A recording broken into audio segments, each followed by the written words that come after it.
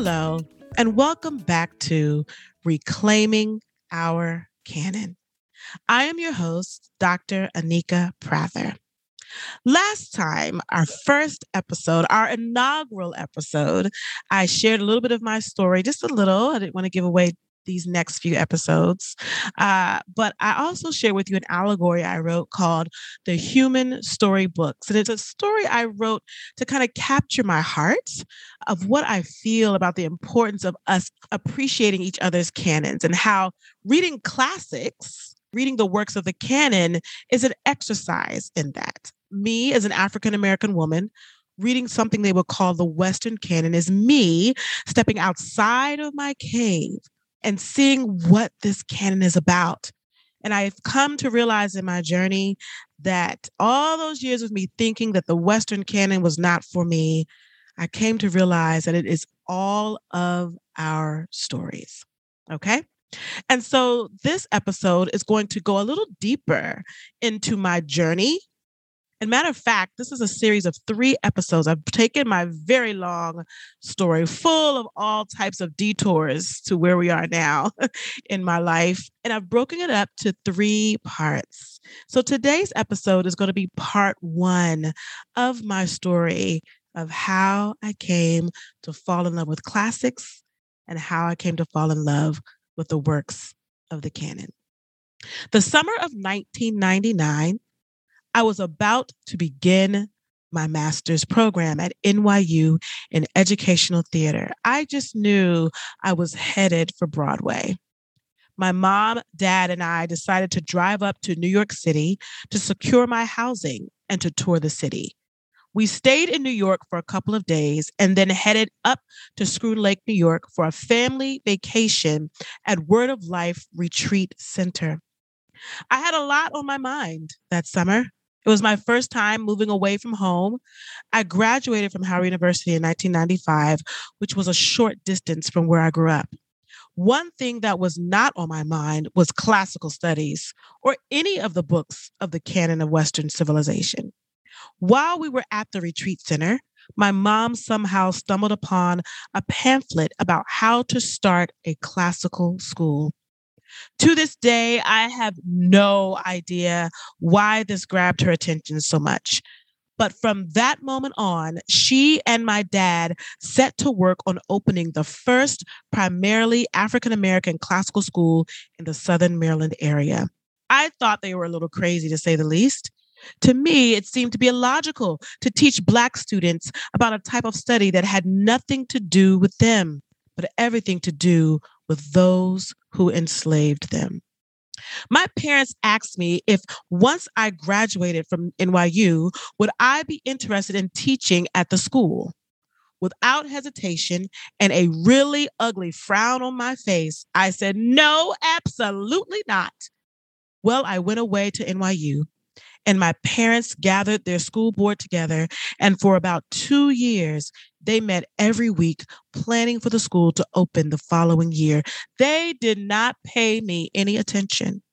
No matter how much I tried to tell them about how important it is to find value only in our heritage, it did not matter. I really think they felt a call from God. Now that I look back, I know that they felt a call from God to do this. Okay. I was able to finish my graduate degree in 12 months, and I came back to the DC area to teach again for the public school system. My parents were still working on opening their school, and living back at home with them, I continued to hear these whispers, about their growing passion for classical education. And at the time, it seemed to be a shock. But now, as I'm reflecting on how I grew up, it should not have been. I recall my mom saying, I don't care what you do this summer, but you're reading all of Chronicles of Narnia. You're reading all of Tolkien. Okay. And that was my life. And my parents were very adamant about immersing my brother and I in all types of literature, not just about the Black narrative, but all types of literature. And both of my parents are avid readers. I grew up in a home that always had a library in it, floor to ceiling bookshelves. And I just remember my parents sitting down and reading and going to the library and talking about literature. Another thing my parents like to do is have us watch the movies of books. We would read the books and we'd watch the movie. This is how I came to fall in love with C.S. Lewis and watching the old cartoon of The Lion, the Witch, and the Wardrobe, which I still love. This is me growing up in DC, up the street from Howard University. That is what was going on in my house. So them starting a classical school, now that I think about it, makes perfect sense. I was able to finish my graduate degree in 12 months, and I came back to the DC area to teach again for the public school system. My parents were still working on opening their school, and I was not impressed. I'm a chocolate-skinned, dreadlock-wearing graduate of Howard University. Those books are not for me, so I thought. I was so baffled about how my parents came to this point. These are the same people who gave me an African first and middle name, Anika and Tene, both Yoruba. Anika means goodness, and Tene means love. These same people decorated the house I grew up in with African art and sculptures. My dad was a graduate and professor of Howard University. My mother also was a graduate of Howard University. They dedicated their time teaching my brother and I about Black and African history and even gave us a unique perspective on Christianity also being in ancient Africa. That was my worldview. So on the one hand, I'm able to appreciate works of the Western canon, but on the other, I'm learning about ancient African civilizations and the identity of Blackness in the Holy Scriptures.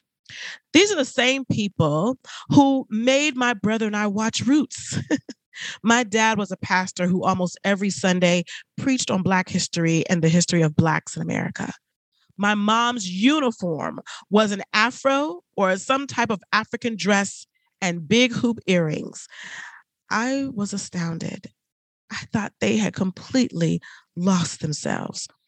How did they come to this place? But little did I know, this also was a part of their childhood. As I talk to my parents now, as they were in unsegregated schools in the South, they talk about the classical influence in their classroom when they were young. Both of my parents were avid readers. As I shared earlier, our home had a huge library. On the shelf, I would see the autobiography of Malcolm X, the Quran, Shakespeare, Khalil Gibran, and C.S. Lewis. At any given time, I could see either of them fully engrossed in some philosopher or theologian. And it did not matter what race they were. They gave us the Chronicles of Narnia and the Lord of the Rings, but also Martin Luther King and Frederick Douglass. On the one hand, my mom was always correcting our sentences to make sure our subject-verb agreement was correct. And in the next breath saying, "Girl, you are so crazy." Reflecting on this, I started to begin to understand. As Socrates declared himself to be, they desired for my brother and I both to become citizens of the world. I was finishing my second year back in the public school system after my master's in educational theater was complete at NYU. And my mom asked me again if I had any interest in teaching at the school they were opening. I had become disillusioned with the public school system, with its focus on testing, lack of focus on building critical thinking in children, and failure to give students the freedom to pursue knowledge in religion, mine being Christianity. Reading the old ancient religious texts is such an integral part to a very global understanding. I had already been thinking about leaving after that school year. I was still leery about joining the school. I had not read enough about the philosophy to be as passionate about classical education as my parents were. Again, to me, it was just a bunch of dead white men trying to whitewash my worldview, right? Even still, after a little more coaxing, I agreed to join the teaching staff as the music and drama teacher at what would come to be the Washington Classical Christian School. But I was only going to teach music, and drama. There was no way anyone was going to convince me that I was going to immerse myself in reading great books and making beautiful Black children read great books or classics or the Western canon. In fact, I was going to use my class to make sure they knew their history and were proud of it. But God had other plans. We're going to take a Selah moment right here in this episode. And I want you to enjoy some original jazz from yours truly and take time to think about what I've shared so far about my journey, the misconceptions I had about Black people reading classics or the works of the canon. And when we come back, we're going to find out if I really was able to stay in my little performing arts corner at the Washington Classical Christian School. We'll be right back.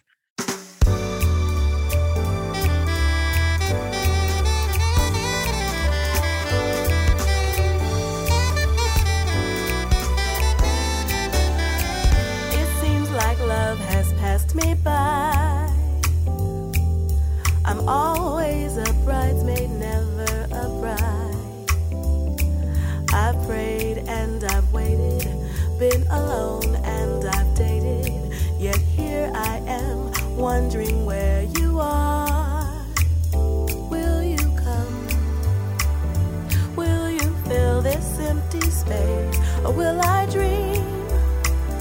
Or will I really see your face? What's taking so long? Love must be right, not wrong. I will wait, I will wait, I will wait, wait until you come. It seems like life is so unfair. Can God really hear me way up there? I've prayed and I've fasted, but my mind can't get past it, 'cause here I am and you're still not here. My darling, come. Will you fill this empty space? Or will I dream?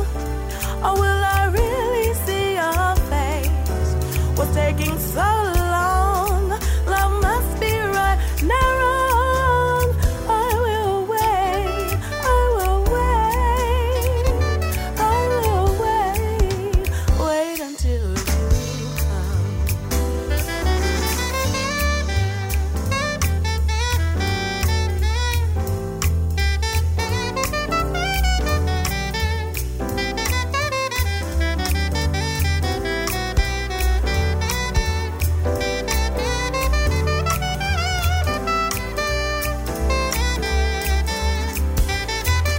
My darling, come.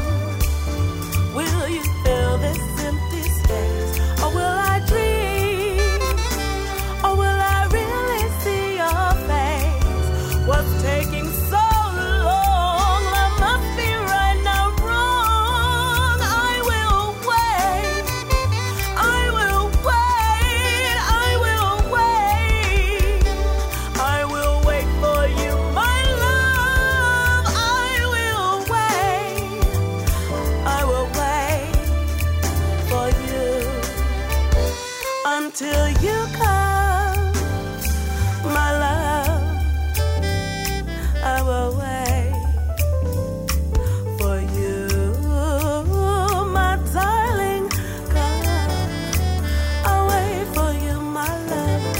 I will wait for you, my love, till you come. Oh yeah, yeah, yeah. I won't settle for anything less than you.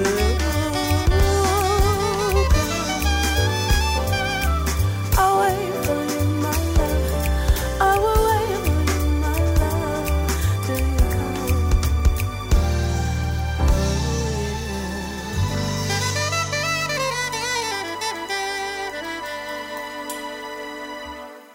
I hope you enjoyed that song. Welcome back to the next part of this story. I wonder what will happen. Within my first year in the school, I found myself feeling such a sense of relief and peace. No pressures about testing, just beautiful and happy children learning to fall in love with learning, thinking, and believing.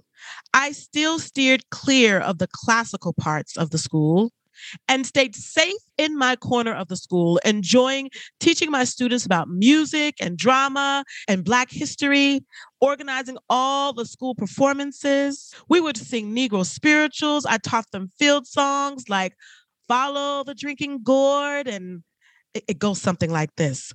When the sun comes back and the first quail calls, follow the drinking gourd. For the old man's waiting for to carry you to freedom. Follow the drinking gourd. And I would teach them about constellations and how their ancestors could read the stars. And this knowledge helped them get their way to freedom. I loved being in my corner of performing arts. I was in my happy place until one day something happened to totally stir up the contented life I had settled into. Okay, so before going any further, I just want to explain something. I want you to know a little bit about this school. I want you to go with me. Let's take a pause. There's an old pastor that says, put a quarter in the meter right there. Let me tell you about this magical place called the Washington Classical Christian School. I have yet to see anything like it. It only lasted for 10 years. And on the day that it closed, I grieved as if someone had died. By the time it closed 10 years later, I was able to see the vision my mom and dad had about bringing the classical tradition to the Black community. And so I was heartbroken. The Washington Classical Christian School had beautiful students, all shades of brown, with kente cloth vests. And they spent their days diving in and out of classics, in and out of the Worston canon, and in and out of Black stories and history. We did recitations. I remember us reciting the Gettysburg Address at the Ford's Theater stage. We exposed our students to so much. They learned Latin, they learned Greek, they learned theology. They read Augustine and Aristotle and Socrates and Animal Farm and the autobiography of Martin Luther King and the narrative of Frederick Douglass and Terence the African. They read everything. And you could see their minds opening. You could see their worldview expanding. You could hear it in how they spoke and articulated their worldviews. They defended their theses at the end of the year. It was a glorious school. 95% of the teachers were Black. There was one teacher especially who, white, came into our school and treated it like he was a part of the community. Devin, you were such a blessing if you can hear me right now. The staff spent their summers being the only chocolate faces at most classical education conferences and trainings. And so we were all pretty strong in understanding Dorothy Sayers and the key components of classical education. We became well-versed in the trivium. We learned why students should know Latin, why students should take rhetoric and logic, and why students should be proficient in reading the great books.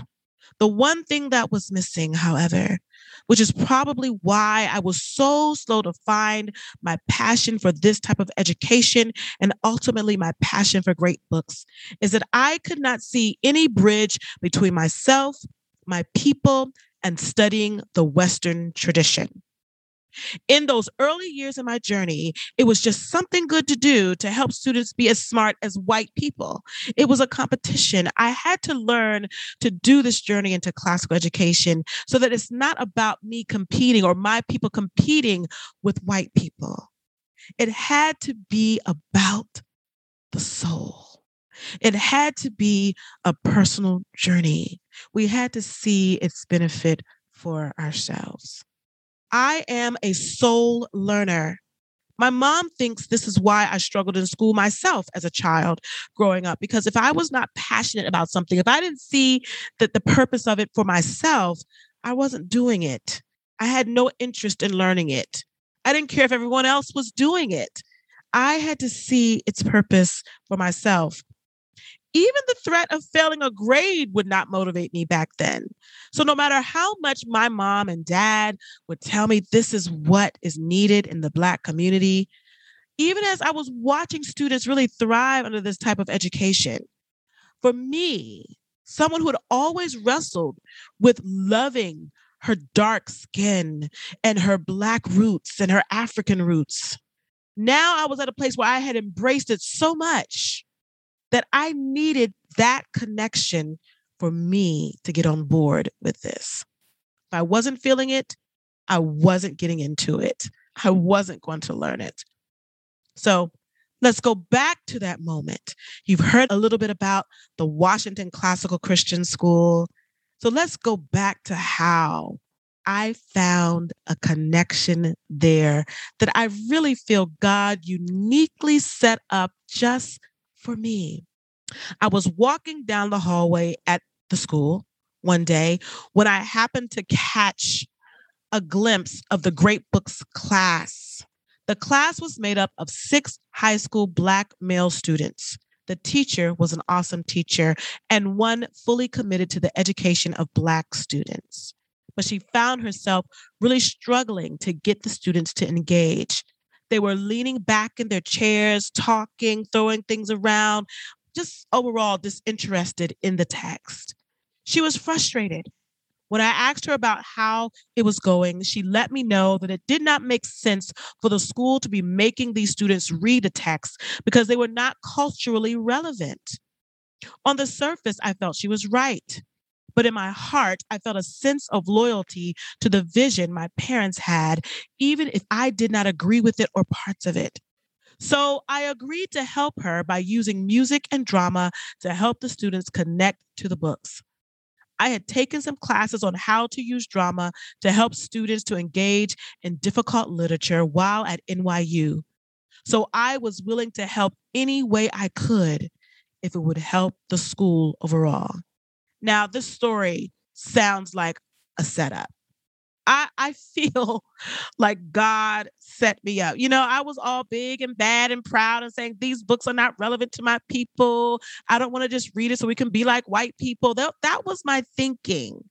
God has a sense of humor. He knew how to rope me in. I have a love for the arts that is pretty insatiable. If I'm not reading classics or you're not hearing me talk about classics, I am doing something artistic. I am writing a poem. I am singing. I am crocheting. I am knitting. I'm doing something to create.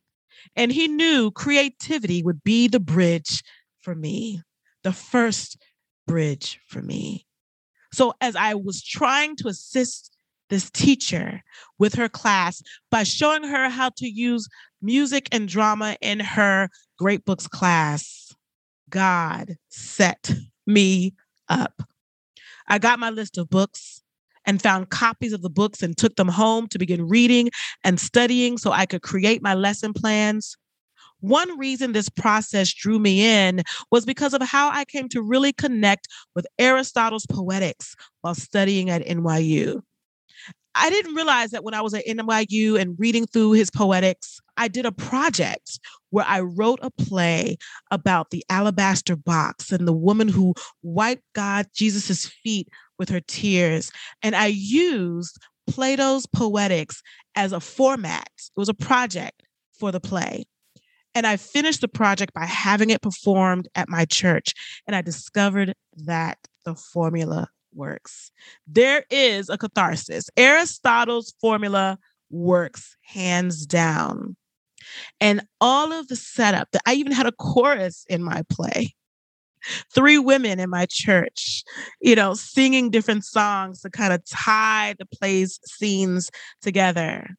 And I had a buildup leading to that final moment. And I remember sitting in my director's chair, watching this play, The Alabaster Box, looking around the auditorium and seeing everyone in tears. And that was my connection to Aristotle. And Aristotle and I would reconnect, and my love for him would be reignited as I came more into this journey. When Aristotle says art imitates nature, that somehow resonated with me as I was forming my thinking on theater and education. I felt that if a student could somehow connect to a text by dramatizing it, somehow the text would become a part of them and open their minds to understanding. By dramatizing the text, they could become one with the text. So this class would be my first laboratory to test this perspective. Little did I know that by doing this little experiment, my entire course of life would change forever. To no surprise, bringing drama into the Great Books class worked wonderfully. The students became so engaged with the text that they could write about the text, speak about the text, and it totally changed their overall worldview and sense of selves. Now that they were understanding the text, they felt smart and capable. Even with this success and eventually taking over the class, I was still not convinced of the importance of reading these texts. Seeing how reading and engaging with the texts impacted the students did nothing for my self motivation. At this point, I was collecting a check. And I guess relishing in the victory of getting the students to engage in literature was enough. I don't know. I honestly felt that Black people still had no need to read these texts. We could live and thrive in this world without having these texts as a part of our lives. It still seemed like a waste of time. It actually still felt like someone was saying, this is the best education. We must go to white people to get a good education. I wrestled with that. I needed to see the canon. I needed to see classics as something different. I hope you can appreciate my thoughts on that and it not offend you. I know God knew my heart. He knew I was genuine. He knew I wanted to believe in this. I could see something happening. I just felt like, okay, this, what I'm seeing, the change and the intellectual growth I'm seeing in these students, why can't this happen with just Black literature and Black history? Why do we have to depend on the Western canon to bring this about? One evening, my parents and I were relaxing in our family room watching TV. I lay sprawled on the sectional couch, and next to me was a bookshelf. I turned my head to scan the titles of books on the shelf and saw Du Bois's Souls of Black Folk. I am a woman of faith, and I believe that nothing happens by accident. So when I say that this next moment was magical, I cannot emphasize it enough. The next moment changed my entire mindset in a matter of seconds. I picked up the book, and the book literally fell open to the essay of the training of Black men. I read the essay and was slowly being drawn into the philosophical world of Du Bois. Specifically, I was learning about his thoughts on why classical education is a way whereby Black people can free their minds. Freeing the mind will ultimately free the soul and then free the body. How? He views that learning Western studies reveals an equality in both races. Now, I'm going to unpack exactly what that means in our next episode. I really enjoyed my time with you today, getting you started on understanding the evolution that happened to me as I came to fall in love with classics. I decided to make these 3 episodes about my journey in deep detail so you can understand where I'm coming from, where my heart is. And if you have been a person that have questioned the relevancy of classics to Black people or any people, may my story inspire you. In our next episode, we're going to look even more at how Du Bois spoke to me, how I came to understand why these texts were relevant to Black people? Why did Du Bois feel like studying the Western canon unveiled an equality in all races? I hope to explain that to you even deeper in our next episode of Reclaiming Our Canon. I look forward to that time with you. I hope you will join me next time. I am Dr. Anika Prather. Thank you for joining me.